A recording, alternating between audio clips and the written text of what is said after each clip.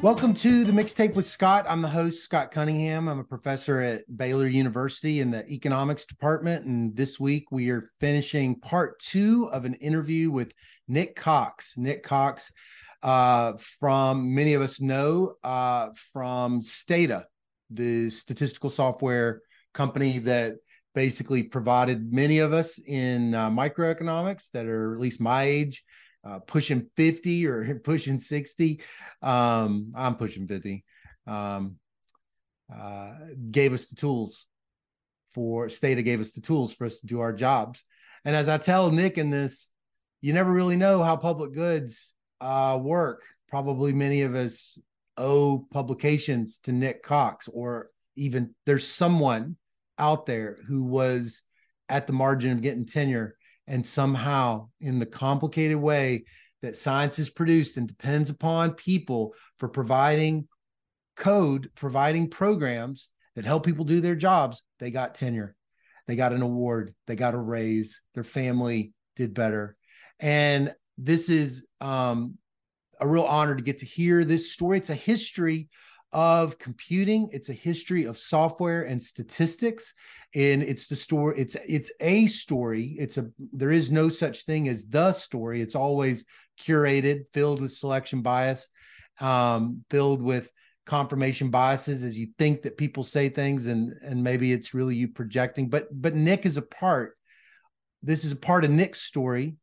And as I tell him in the interview, he is a part, whether he likes it or not, he is a part of the economics story of the last 50 years. And it's a real, I hope that all of us can show him the respect that he deserves by listening to his story, and send him our love and appreciation for being a person who goes first. There's a paper, you can Google it. I love it. It's a game theoretic paper. It was in Games in Economic Behavior. And it's got a really funny title. It's Department Chair, Crying Babies, and Cleaning Toilets. And it's about the private provision of public goods. And it's a particular kind of public good where, if you really sort of think about, there's really two kinds of public goods, you might say. There's one public good that when you produce it, you get all the credit. Everyone looks at you and marvels. It's these giant pyramids, it's these fireworks. Everybody sees that you made it, and it's beautiful. And there's a benefit to you, and the market doesn't provide them well or whatever, but like when people do them, we all celebrate them. There's another kind of public good, and these kinds of public goods people do not get credit for, because these are the public goods where if the person didn't provide it, all hell would break loose. And that is the peace and quiet of a home because someone's rocking the baby. It's a nice bathroom. It's a functioning, well-functioning, healthy department that you have because a department chair steps up and does all the work to create a community. And in some ways, I think Nick is both of those, because there are programs that he created that have been tremendously helpful. But I also think that Nick, by his constantly showing up every single day and giving out there into the world, creating these tools or creating this equilibrium, had he not, it might have been a smelly bathroom. It might have been a loud din from a crying baby or a dysfunctional department, instead of us having toys. And I just wanted to say to Nick, on behalf of many people in economics, we are deeply appreciative of everything you have done over these several decades to help give us tools to do the research, to satisfy our curiosity, and hope add to the tapestry of this profession and the scientific body of knowledge. So thank you, Nick, and thank you for tuning in. This is part two of an interview with Nick Cox at Durham University, the legend and the GOAT. Thanks a lot. Okay, this is part two in an interview with Nick Cox, a professor in the geology department in Durham in England. I'm Scott Cunningham, the host of the Mixtape with Scott. And this is part two of a two-part interview. I haven't done this before. Talked about doing it, but I haven't done this before. But Dr. Cox and I didn't get to finish. So I wanted to just kind of briefly say we've been talking about his career as a professor, talking about his time growing up in England. And then we began moving into his time, his interest in statistics, as well as his interest in Stata, the statistical software company that for decades has been basically the primary, most treasured piece of software on the computer of every empirical microeconomist I've ever met. And so we're kind of picking up where we left off, but at the same time, I wanted it to be a good conversation that's just flowing. So we're going to start off with an icebreaker again. But Nick, thanks for coming back a second time to talk with me. It's really nice. That's great. Okay. All right. So here's another icebreaker. If money and time were no object, what would you be doing right now? uh, well, I don't know. I mean, the answer of writing my talk, which is due next week, it's not a good answer, probably. Well, okay. I'm going to be very boring and say I've got a bit of a green conscience about traveling, which I have enjoyed greatly in the past. I'm a bigger. Here's a slightly more interesting answer.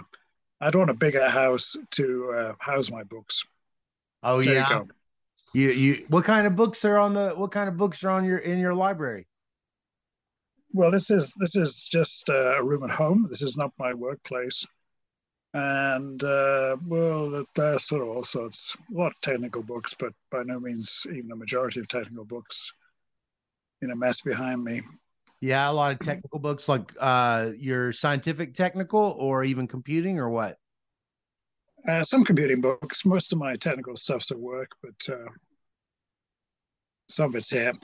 I mean, the context for everyone, of course, is COVID, which I'm not too worried about now, but it changed a lot of habits.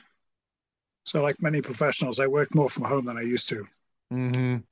Even though I'm just 20 minutes walk away from work, I still work from home Yeah. more than I used to. Yeah. That you read a lot. That's what I'm picking up. You're a big reader. It's a fair comment, yeah. Yeah. Yeah. What when you're reading for leisure, what kind of books are you reading? Oh, I'm into novels as well. And, well, by definition, one doesn't read complete trash because complete trash is some of the stuff you don't read. But I Yeah. do go as far as what you call mysteries and Yeah. definitely historical novels and classic novels and so on. What mystery have you read recently that you'd recommend? Okay, well, there's an American one. William Gould, who, as some people will know, started off Stata, got me on to Nero Wolfe. Hmm. And Nero Wolfe, just so everyone's on the same page, Nero Wolfe's the detective, and there were many novels written by Rex Stout, Hmm. starting in 1934, I think, and Hmm. finishing, well, not even finishing with his death because they found a manuscript that they published about a decade after his death. But Nero Wolfe is a very good detective. That's the point of the story, and he's got his quirks, and he tends to solve almost all his problems by sitting at home and getting people to find out things. And Hmm. like many mysteries, there's a sort of formulaic side to it, and if you Yeah. enjoy it, you enjoy it. If you don't, it irritates the heck out of you. Right. The, Right. the formula is very much that almost always there is a concluding meeting in his own house in which all Hmm. the suspects are gathered together, and then it's revealed who did the murder. Of course, that happens in other That's like a mystery clue. writers. That's Well, like it happens in Christie quite a lot. yeah, that's like a clue like feel. Or yeah, that's more of a trope now with mysteries. I feel like I see that with like Knives Out and things like that. Exactly. Yes. Yeah, so Yes, he I've was seen that. doing it first. He was doing it early. Oh, I don't know. We wouldn't claim that. Wouldn't Oh, claim okay. that. It's probably in some Sherlock Holmes, so it's not a universal pattern in Sherlock Holmes, but I think Hmm. it's in some Sherlock Holmes stories. I bet in England, Sherlock Holmes is a real treasured character. Is that right? Well, yes, and of course, there are at least two sides to that. The first is very simple, which is that Arthur Conan Doyle was British, and most of them are set in London or near London. Uh-huh. Some so they're set in Britain, but beyond that, yes, I mean there is a kind of cult, and uh, it's based mostly on real places with some twists. Baker Street in London is a real street, although he didn't actually live there. Yeah. He lived somewhere else. Yeah, I'll slip in a little twist about that, which is that Holmes's nemesis, or main antagonist, is Moriarty. Right. And there are a couple of little bits in there about Moriarty being a professor of mathematics. Mm. And a bit where he says that he's a writer of a celebrated treatise on the binomial theorem. And there's another bit where it's celebrated that for his work on the dynamics of an asteroid. Now, a detail in the books is that he was a professor in a small northern university. Mm. And this has been identified facetiously as Durham, my own university. Oh. And all I can say is there's no record of this. It's been expunged from the records, no doubt, because that famous the university thesis is so is ashamed that it was the place of employment of Moriarty. oh There's no that's record of it. You can read into that what you want. yeah, yeah. So if I dig through your books, I'm not going to find that dissertation on the binomial distribution that you said by Moriarty, the long No, lost no. thesis. Yeah, and if we keep going on that, of course, that's being quoted. But Nicholas Mayer wrote a sequel with Holmes as a character, and he really twists the canon because Holmes is revealed as more than a drug addict and so on and so forth. But at one point, there's a comment, the binomial theorem, and Moriarty himself denies it and says, "Who would write a book about the binomial theorem?" Oh, so And why would they but do that? there Why is would an he answer to twist that, the? Why would he take the? Did they ever? Do people speculate as to why he would change that piece of the canon? well, I mean, that was just Conan Doyle. I don't. I mean, Conan Doyle was a medic before he was a writer. I Uh huh. suppose he knew about as much mathematics as you'd expect. Yeah. Uh, but there could be a retort to the retort, which is there's plenty of scope for writing about that binomial theorem. Uh huh. Uh, it's one of the central ideas in all sorts of mathematics, as most listeners will know. So, Nick, when did you really seem to have this turning point with statistics? I want to hear that again. What? Because I feel Okay, like I well, heard different things. let's go through it again. I mean, I certainly got interested in statistics in the sense of working with data quite young, and even in the sense of elementary methods. Hmm. Geography was certainly one route of that. And then, the way that I got a job mostly was by being someone willing to teach statistics to geographers. Mm.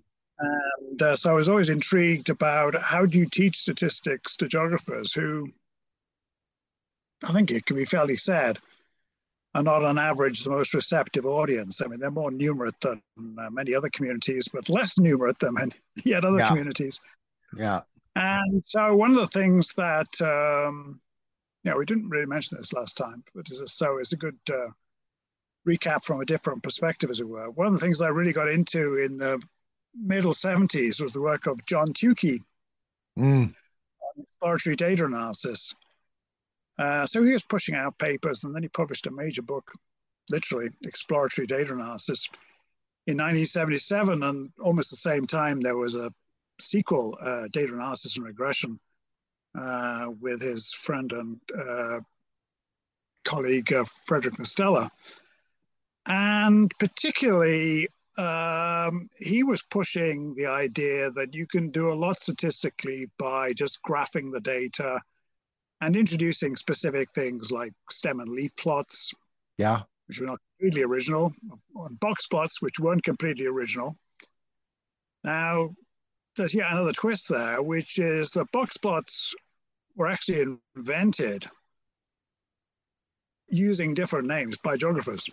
Or Yuki. Now, that doesn't matter because, first of all, the names that geographers used, names like dispersion diagrams, Uh-huh. are just dull and dreary, beyond belief. It's almost as bad as descriptive statistics, which doesn't sound very exciting to most people. Right. And one of Yuki's small elements of genius was that he was good on names. He was good on names. And so the word bit in computing has been attributed to him, as has the word software, although there are other claimants there. But the name boxplot is just punchy and totally memorable, and, easy to explain and easy to remember, relatively speaking, anyway. Yeah, right. But anyway, whether he invented it or not, or reinvented it, it's just a small historical question. The thing of interest to me was not just using some of this stuff in my own work, but this being useful as a vehicle for teaching geographers. Now, geographers are not ungraphical in any sense. They're highly graphical, and they can claim to be the people who invented maps. There's a circularity about that because anybody who invented a map, you just call him a geographer in retrospect. But geographers are very open to graphics, and it seemed to me that was a good way in. In any case, a lot of the machinery that's been used, particularly significance testing, is arguably overused anyway. But that's a different story. But that's partly how I got into graphics, which was, as it were, a rediscovery of my geographical roots as well as everybody else's. Wow. And Stata was an excellent vehicle for that. I mean, there are plenty of things that were implemented. I mean, there have been box plots in Stata since, good question, but I think about 1990, some sort of implementation of box. Yeah, about 1990, if not earlier. And but Stata was a good way to draw a lot of these things that Yuki was drawing. And what were people using? What were your colleagues using before Stata? Well, that's a good question. There was, and in some sense still is, a drawing office. In other words, that technicians would draw diagrams for you, and often pre-computer. Often pre-computer. If you go back to the start of my career, that was how most people got their diagrams. They weren't using computers at all. They were using trained technicians to draw them for them, and those people weren't using computers either. So Stata early on was very strong in graphics. Yes. I mean, not absolutely at the start, because absolutely at the start, this essentially was an analog of a typewriter, on a monitor. But graphics came pretty early. Yeah, I mean, if this is written up, of course, if you want to find it, it's written up in various places. Quite when graphics were added, but it was very early on. It's very early on because Stata was riding on the back of early PCs, right? And it was written or marketed largely for PCs. Now they have those VGA cards and things like that. The PCs did exactly. And stuff, right? I mean, Stata developers themselves mostly have not been using DOS or Windows, but they write because the majority of the market is probably for DOS or Windows, although I don't know about the figures anymore, Yeah. because so many people use some flavor of Unix, either directly or indirectly, and of course Macs now using some sort of flavor of Unix as well. So all those platforms have been supported for a long, long time. Well, I have like a theory that I want to, a theory of you, which is sort of like obviously presumptuous, but now that I have you, I kind of want to tell you my theory of you, and you sort of help me walk it back and find the parts that are incorrect and true. So I'm going to sort of say this first by sharing an anecdote about myself. So I mentioned this when I moved from Mississippi. Mississippi is a very poor rural state at the bottom of the United States. And when I moved there, my dad was a computer programmer, and slowly the personal computer had kind of made his work obsolete. So we moved. He starts over in Memphis, Tennessee, which is, and we live in the suburbs of Memphis, Tennessee. And he had an IBM PS2 Model 30, and I was in the 8th grade. It had a 2400 baud modem, and I started a bulletin board, and it was for hackers and crackers and fracking and all that stuff. And back then, the bulletin boards for hackers would, you would have, you'd be like in a club. You would like start a club, and but it was before email, or rather, you didn't have email. Bulletin boards did not have email. You would just, all of your messages and stuff were at one place. So there was this shareware software called FidoNet, and it's probably one of the few times I've ever read the documentation of anything. I had to like figure out how to use it, and then I would use these hacked long distance dialing codes, and I would just call every night. And FidoNet would go to each bulletin board, collect the website and then redistribute everything so that there was like a harmonized. It was like a ring of identical bulletin boards to a degree. It was one of the most meaningful things I had done as a kid, because I felt like I brought together a lot of people. And, that impulse of mine just to bring people together is kind of a deep thing in my DNA. So that's the backdrop. And I wanted to talk a little bit to you about not just like the statistics part of Stata. I wanted to just ask, to what degree did Stata for you and your involvement in Stata become like a community where you were bringing people together? Because of all the open source Well, it is a community. in the listserv, it just seems like, I'm curious a little bit about that history and you in it.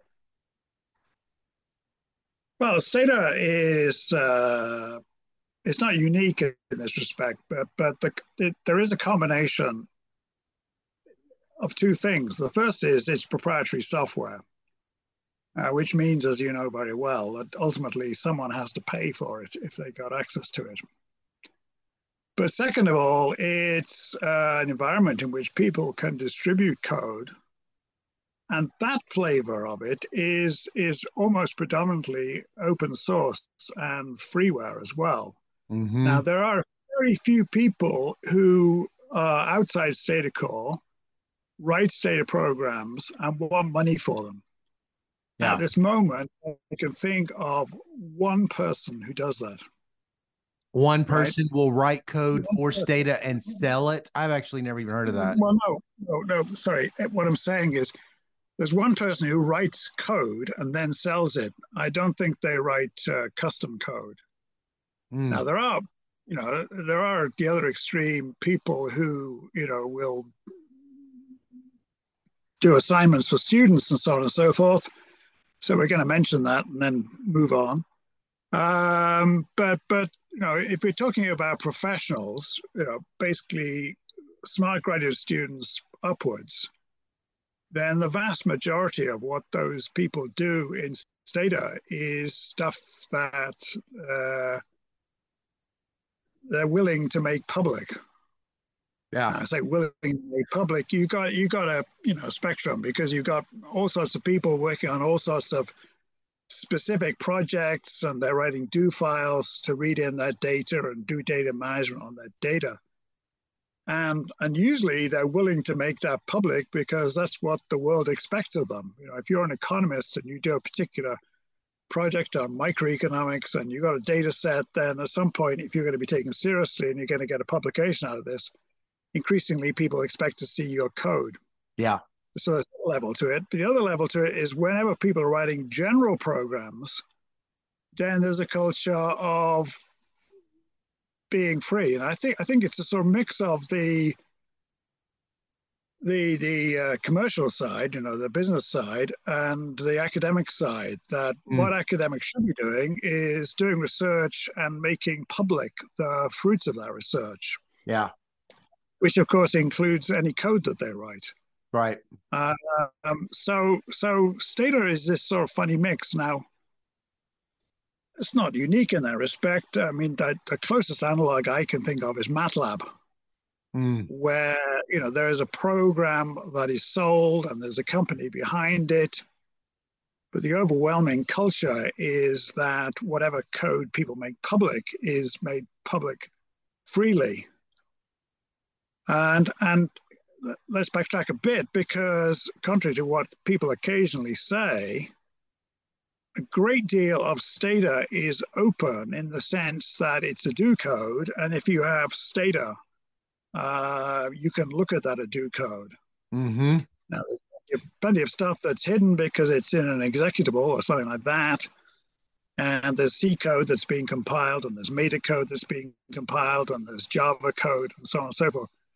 But that's what the company charges you for, and that if you don't want it, don't buy it, as it were. Yeah. It's a funny kind of mixture. But to come back to the point, which was about community, right? That is a very large fraction of what the community is about. It's about sharing code. Now, it's an interesting point that Bill Gould used to make repeatedly at meetings. Stata is to be thought of as a kind of statistical operating system. In other words, it's not purporting in any sense to be every statistics thing you might ever want to do. I mean, that's essentially impossible because, people are coming up with new methods every day, and Stata's not going to try and sort of keep up with that. Yeah. But it's meant to be an operating system in which you can write code that you want. Whether that's a do file, which is just something to do with a particular data set and some stuff, or whether it's something that's more ambitious in the sense of being more general, which is what you're talking about a community. My rough estimate is that there are thousands of people contributing Stata packages in some sense or another beyond the company, which is not 1,000 large, I can tell you. So that's community. And the community, I suppose, really exists on that level of publishing code. It exists in terms of meetings. It exists in terms of the journal. It exists in terms of Stata List. And of course, anywhere else where people want to discuss Stata. I mean, there's fair amount of back and forth about Stata on places like Twitter or Facebook or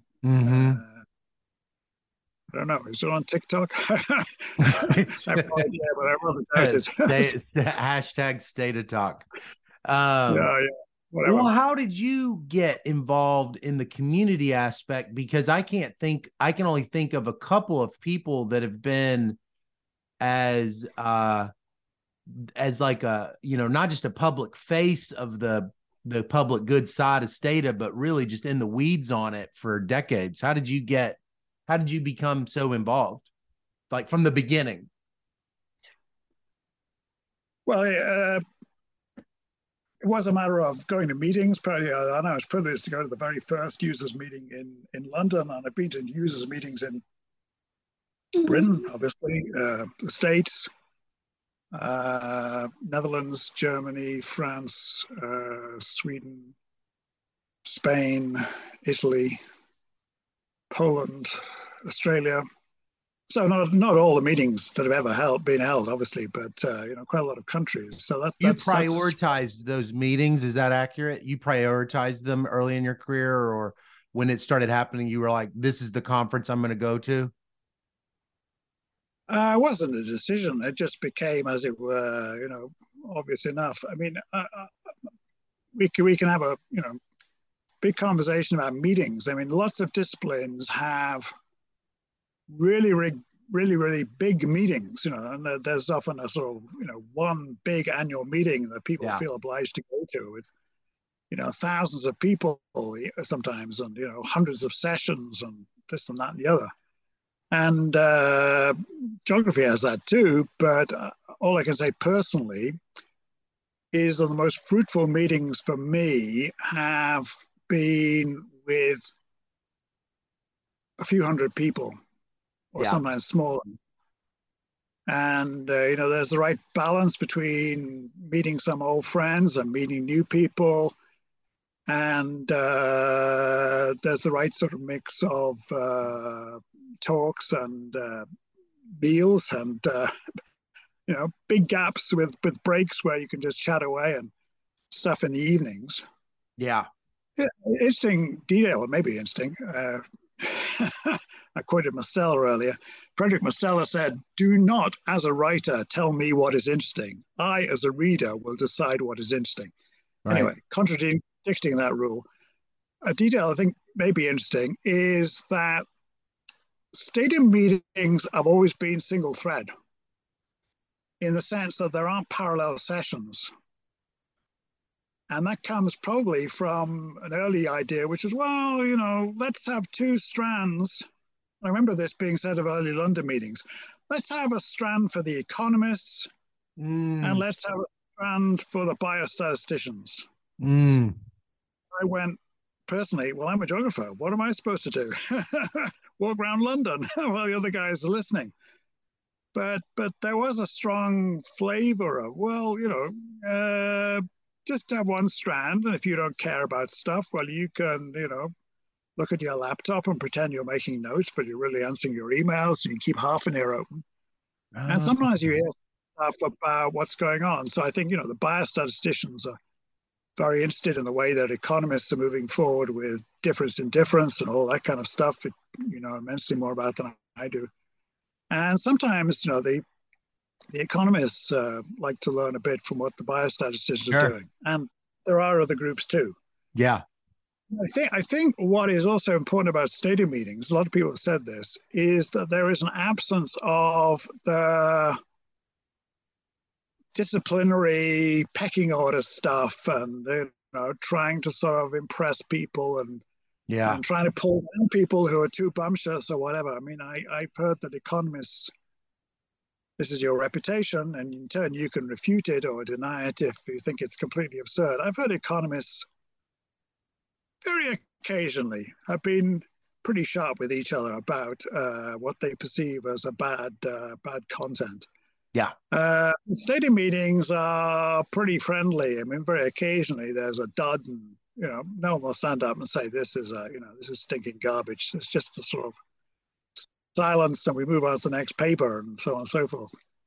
So it's a feedback loop in which people are pretty nice Yeah. and encouraged to be nice because other people are being nice, and you might say in a break, well, that wasn't very good. I wasn't very impressed with that. Yeah. But that's where it stops, really. I That's where it wonder if stops. that's, because nobody is being compensated to provide this code and maybe even isn't getting cited too. In econ, we don't cite I mean, I just got a publication and I did cite recently, but I don't think it's very uncommon. You will cite the author of the theoretical estimator, but you won't say what you did it in. And so, it seems like if that's the case, then what if you think like an economist, where you think of this as costly labor and you have to provide this labor, it seems like there's got to be some compensation. And I would think being mean to each other is not it. You know, that's that you got to be a sadist for that to be the thing. Is that true? Is there, you've got a selection of altruistic people, or what's the gain to these? What's the payout to all these people that are just consistently year after year providing these public goods? Well, that's a really good question. It's a bundle of questions, but we're going to keep going for the full hour with those questions. Yeah. Let me try and take them one by one. Okay. Not necessarily in any good order. First of all, citations. I think you touched on a really important point. If you want to be pushing up your citations, you don't do that by writing code mostly. And it's another feedback loop, but it works in another direction that journals don't usually encourage or expect citations of programs. And sometimes authors even have to fight to get people acknowledged. That's what it is. That's what it is. But I suppose what that means is that you're not trying to be very competitive about it. Right. Another answer, of course, is that in the first instance, people usually write programs because they want them for themselves. Yeah. Right. So that's a serious answer. I mean, I think majority of what I've ever written, I wanted to use it myself.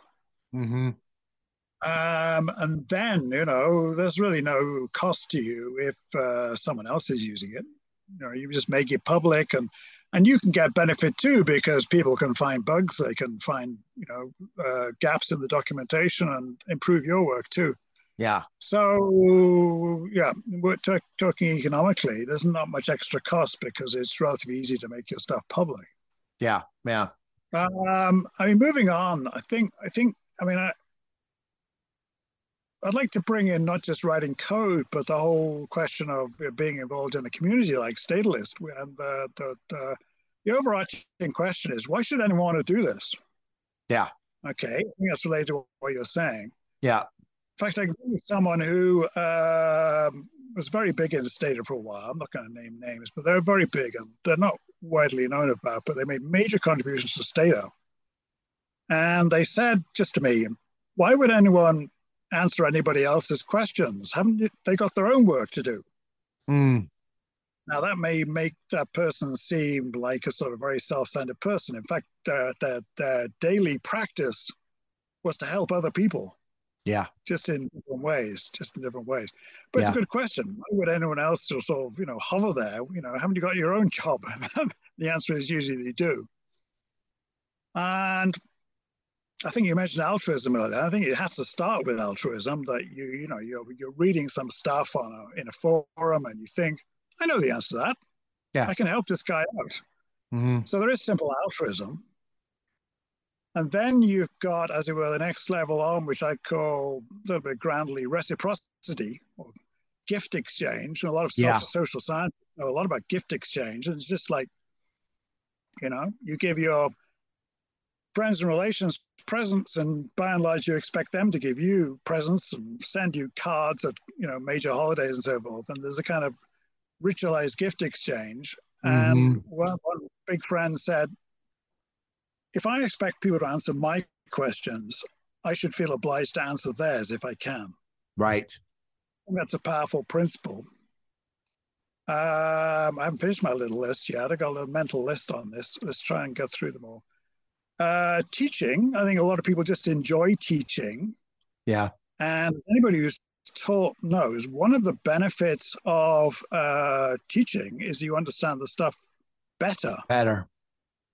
Yeah, I think so. And I think a lot of people, as it were, you do some stuff, let's say as an undergraduate, and then you do as a graduate student, and you sort of go around the stuff repeatedly. And then at some point, if you go far enough, you're obliged to teach the stuff yourself. And you suddenly realize, well, I've been bluffing my way for the last decade on that, but now I need to teach it to someone else. And most people usually manage to sort of think up some slightly different way of explaining things, some twist on things, or they realize that stuff isn't in the literature, and they gain themselves. It's not just their job. It's your job to teach this stuff. You gain yourself by trying to teach it. And I think that's a benefit for many people. Yeah. And then there's what again, I'm quoting someone else who said this, the Sudoku aspect, pronounce that in the correct way, please. Namely, there's a problem on Stata, and I would like to be able to solve that. And Right. also, people, fortunately for the rest of us, there are people who just fall in love with particular software, and they just appeals in the right sort of way, and they think, right, I like this stuff, and I want to get better, or even I like this stuff, and I want to keep in the game. This idea that if you're a pianist or a violin player or a guitar player, you just have to keep practicing all the time to stay good or get good Totally. in the first. Yeah. And there's a minority of people in the community who just love Stata, and the way that they stay good and get better is by solving problems. And sometimes there's a benefit that you learn something you want to use yourself. I mean, someone posed a problem years ago about finding duplicates. Mm-hmm. And a friend and I got together over the internet. And we wrote a command that was later read into Stata, built into Stata, official Stata. And it was in the first instance just a programming problem. It was moderate fun. And then I had the problem myself for real in a data set. I needed to find duplicates in a large data set. And they thought, oh, yeah. So I actually wrote that tool years ago, and I didn't want it myself, but I could see why people wanted it. Yeah. Yeah. Yeah. And then, well, I'm almost there, I think, in terms of my little list. And if I'm not, it doesn't matter. I think, for a few people, and perhaps this is quite close to revelation, being a Stata person is part of that brand, as it were. Someone said to Mm-hmm. me, in fact, an economist who works, let's just work this out mentally, an economist who works roughly 100 miles away from where you Mm-hmm. are, said, that's your brand, isn't it, Nick? And I thought, well, I never thought of it that way, but being a Stata person is, in a sense, part of my brand, not everything. Yeah. Right. And so, if you've got that brand, then you need to maintain it. Right. Um, Totally get that. yeah.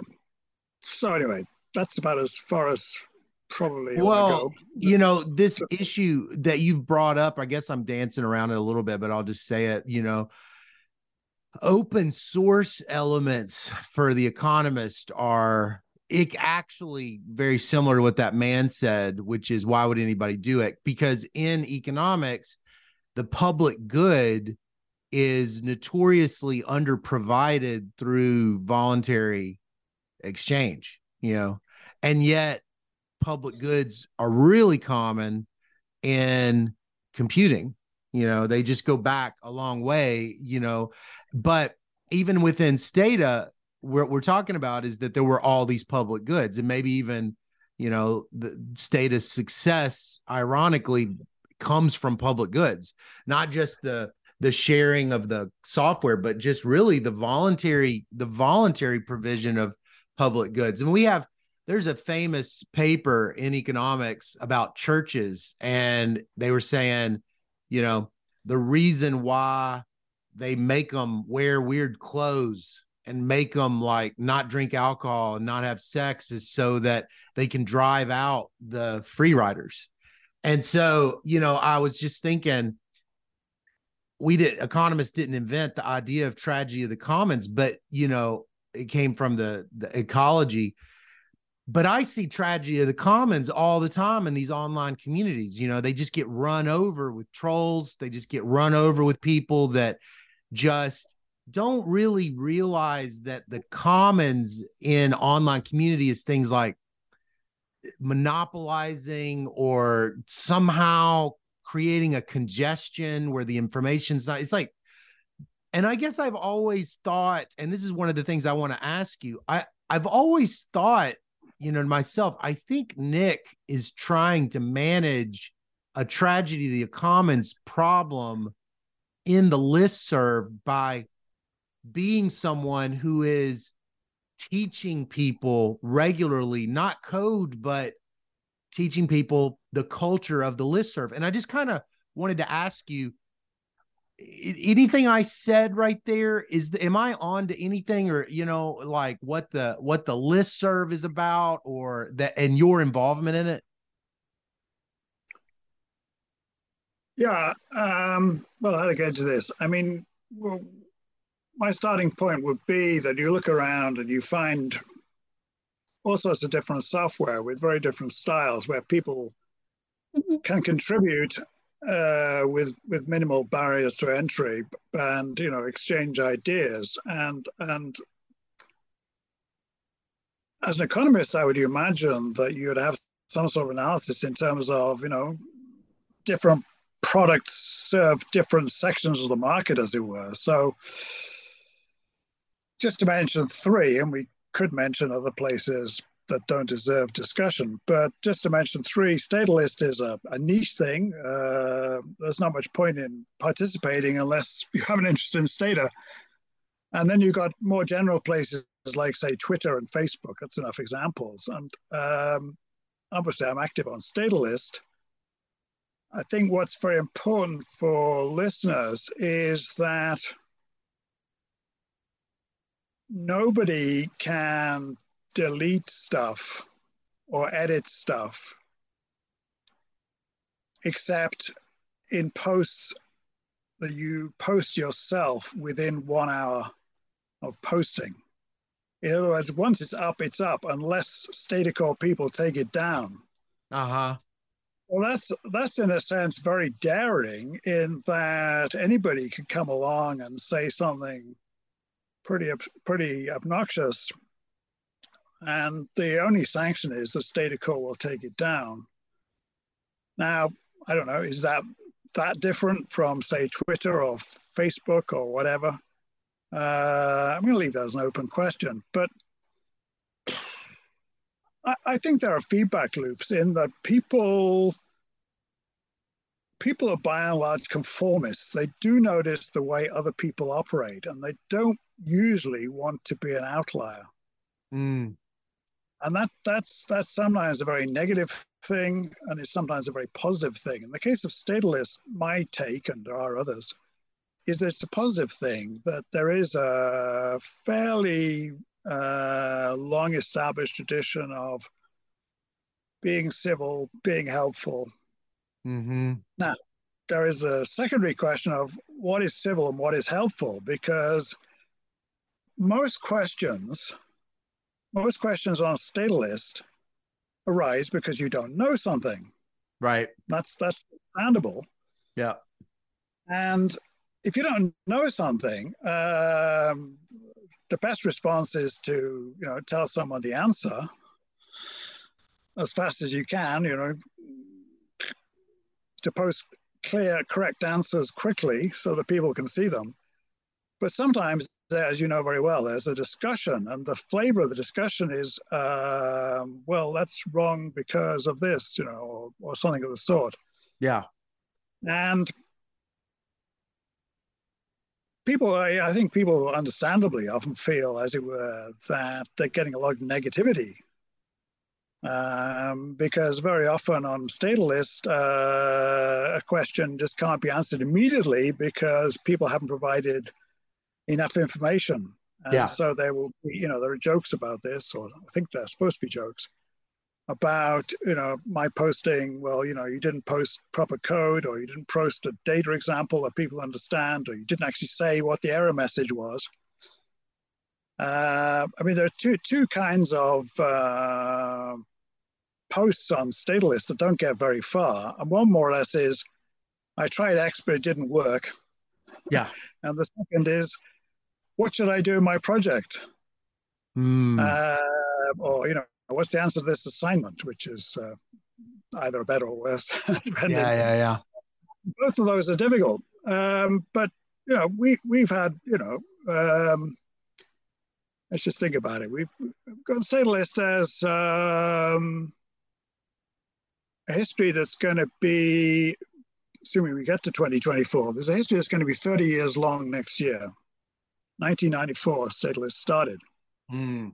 And we've managed to avoid too many major arguments over the years where Mm. people got really angry at each other.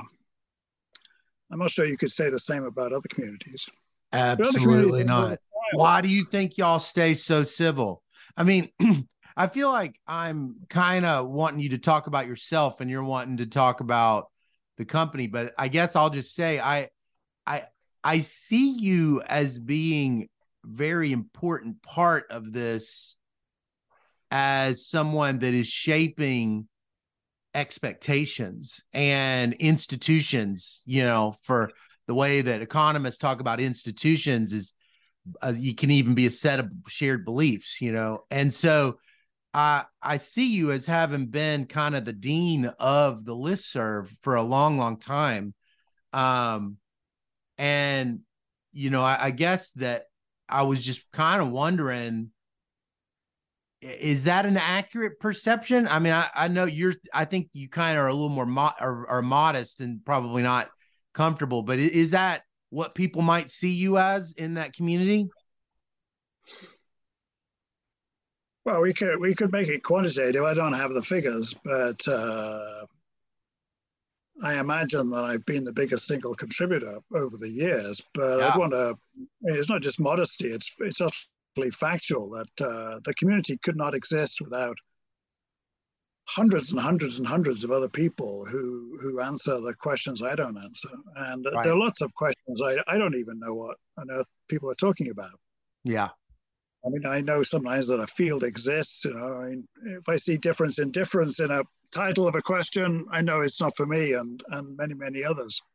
Mm-hmm. And that's not just because I'm not an economist. I mean, it applies to many other fields as well. But I mean, I like sort of low level questions on graphics and data Mm. management.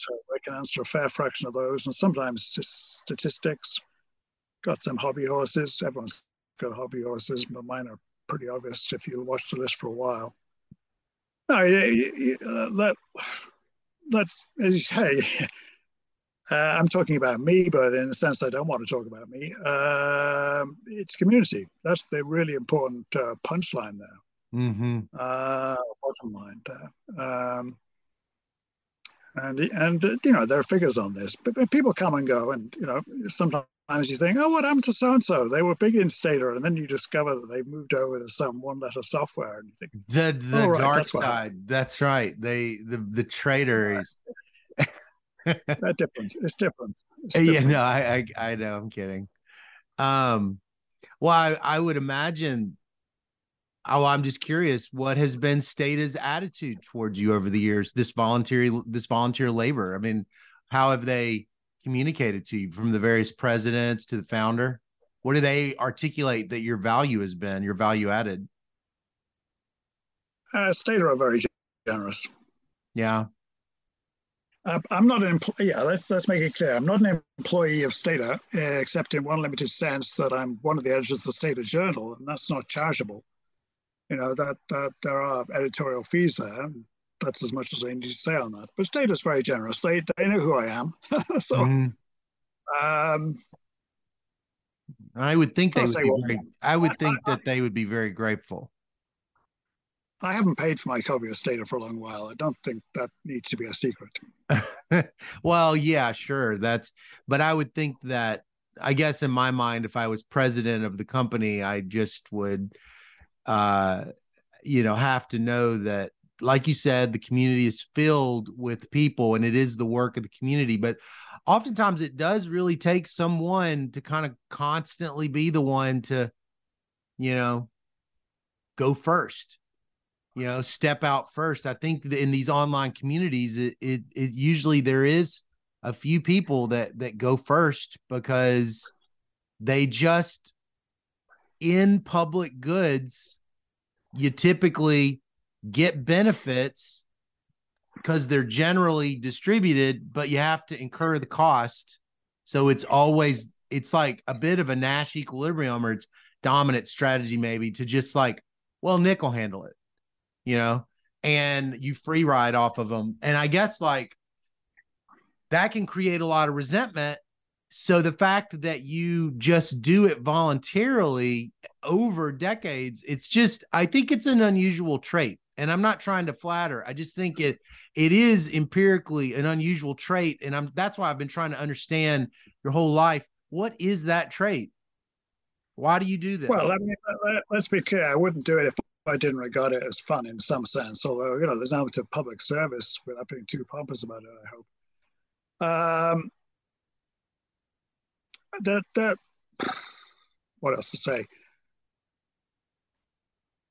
I mean, everybody has personal rules for what they do and don't do, and I certainly do things that other people would regard as wastes of time. I don't do some things that I regard as wastes of time. So, if I quantified how much time I spent on Stata List, well, it's quite a lot, but it's part fun, it's part work in the sense that Stata List feeds things I write and so forth.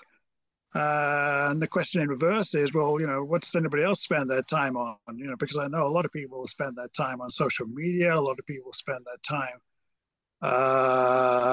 playing sport or watching sport. A lot of people spend their time with children or, family care responsibilities at this time of life.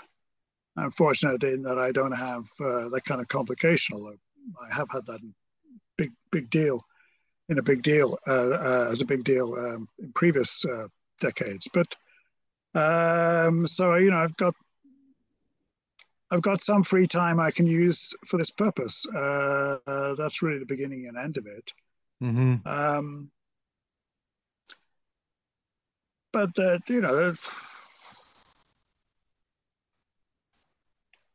yeah, there's another way of looking at it that may be fruitful. There's a very famous historical book with the title "The Invention of Tradition." Mm. The traditions, in the first place, have to be invented before they're handed down. Yeah. And there's lots of little examples, like the kilt in Scotland, which is a big deal as an alternative fashion item for men. That was actually an invention, in large part. In fact, it's not very sensible to walk around Scotland most of the time in a kilt because it's just too cold and too wet. Yeah. But in Stata terms, a lot of the things that we have were invented. And, come back to the meetings. The very first meeting was set up in London, as I mentioned a few times. And the organizer was actually the UK distributor, Anna Timberlake. And it's her daughter and her son-in-law who run the company now. And Mm. Anna Timberlake just said, right, at the end of the meeting, we will have wishes and grumbles. And I think that's still a formula used almost everywhere else, wishes and grumbles, right? What do you want from Stata? Mm. You've got people usually from the company present. What do you want from them? What are your wishes and what are your grumbles? And people call out all sorts of things. And sometimes Stata says, yeah, we'll do that. And sometimes Stata people say, we'll do that. So, Yeah. and so on and so forth. But that's an invented tradition. The company turn up now. There aren't many communities where the company president will turn up to very many of the meetings with the users. Yeah. uh, I mean, there are companies where the president stands up and says, "Well, we got a new iPhone this year" or something like that. But Right. Right. quite the same thing. Yeah.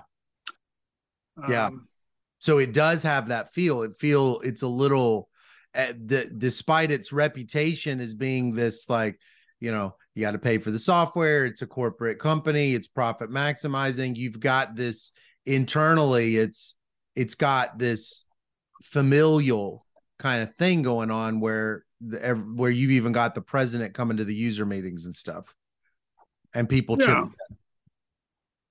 Yes. Yeah, I mean, it's a question I don't have a better answer to than anybody else is how is software moving? Because there is obviously a lot of interest uh, in entirely free and entirely open source software.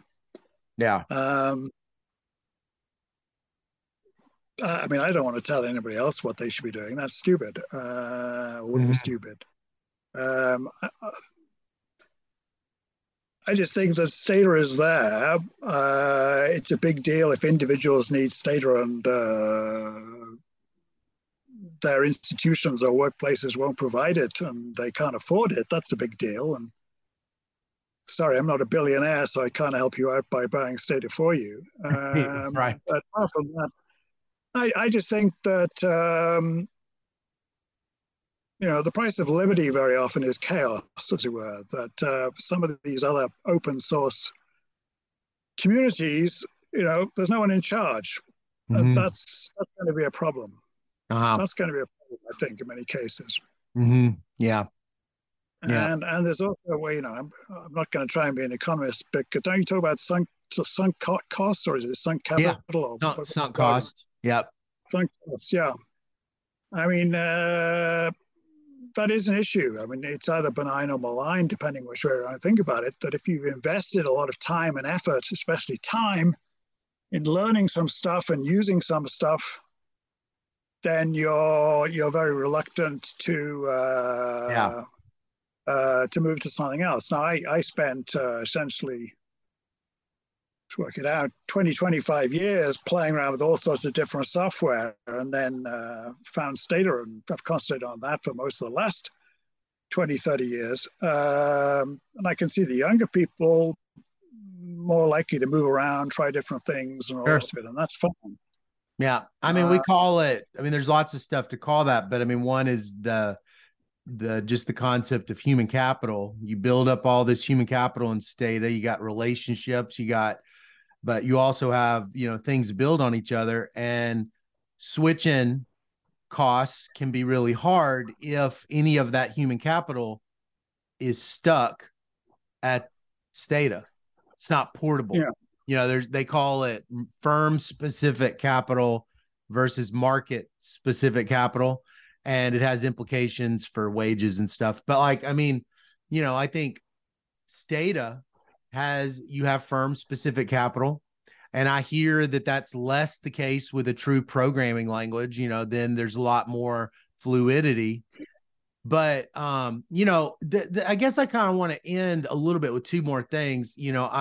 I think that sometimes when you're a kid, you think, oh, what's the scientific method? And the scientific method is, you'll hear, at least in America when I grew up, was like, well, you have a thesis, you have a hypothesis, you have an experiment, you do the experiment, you look at the results, and you change the hypothesis. And so, but as I've aged, I've realized, that science is supported, the aggregate production of science is supported by a bunch of things people don't know about. And that's things like people that run conferences, people that run workshops, people that run edit journals, people that provide comments to the journals, and people that get on listservs and help answer questions on listservs. And I wanted to just kind of say, and I think that the people my age, I'm 47, I graduated in 07. I think that my friends would absolutely just say absolutely yes to this, which is, I think a lot of us probably owe bits and pieces of our career to the work you've done at Stata.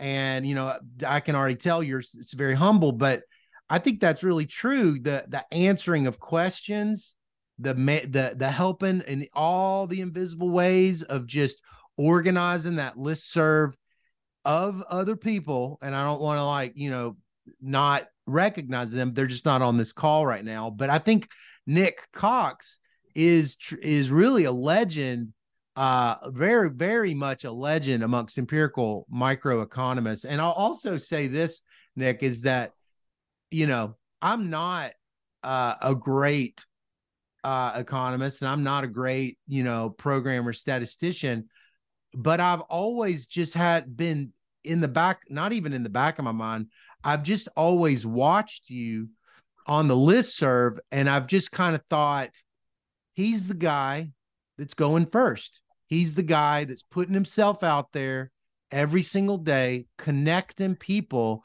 And because he's doing that, it's working. It's not just him. And again, I know it's other people, but it's, you have been, I think, a central figure, and people probably got tenure. Probably someone out there got tenure or got a paper published because you just you do answer all those questions, and you have built up a community that provides is a part of the scientific process. I just don't think, like, 200 years ago, it was like a guy with a pen and paper, and and now, or it's a guy watching an apple fall. But now I think it's very complex, and the people like you are really, really important part of the story of economics. To be completely honest, I think you're a big, important story of economics. And I just wanted to recognize that and say it because, I think it's how my generation feels. And I know that, you're over in England, but you don't hear us talk with such reverence for you. I remember this first time, I remember my co-author and your name came up. We were both assistant professors. We were both working in his office. Your name came up and he just goes, man, the public goods that guy provides. And I was really inspired. And part of my career has been, I want to be just like you, not just like you because you're doing your own thing. But like I really have been, I have really looked up to you. And I just wanted to kind of say that because I, don't feel like you can say that on the state of listserv. It's, that's probably, I'm going to get in trouble for that. But I really wanted to say that. Well, thank you very much. Yeah, I mean, I think we're close to closing, as it were. I mean, just to be oblique, I too teach what I think are the rudiments of scientific method, but that lecture doesn't include comments like, well, actually, 40% of scientific method is probably data management and trying to work out what graph to draw. Exactly. Exactly. Yes. Yep. Yeah, we often ask, why don't you teach data management? And there are various answers to that. One is, how do you teach data management? So Yeah. the other answer is, you don't want to scare the students.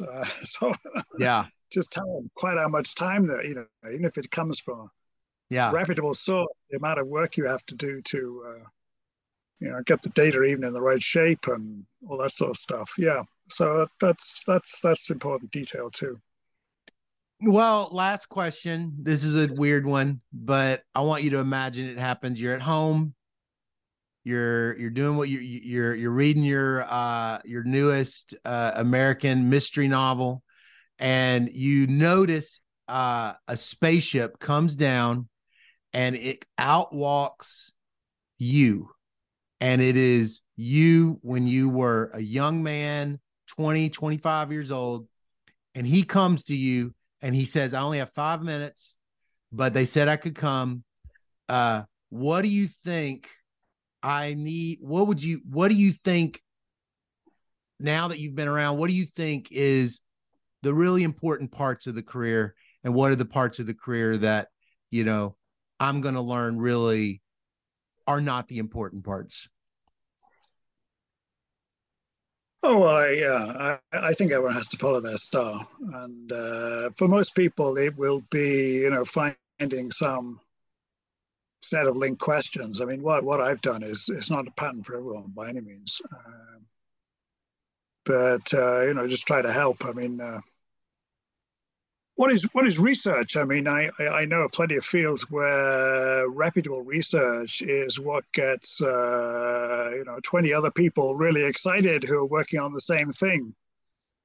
And I've done a little bit of that probably, but what I've mostly done is, as it were, trying to push forward tools that thousands of people use, even if they're only sort of details in what they do. I mean.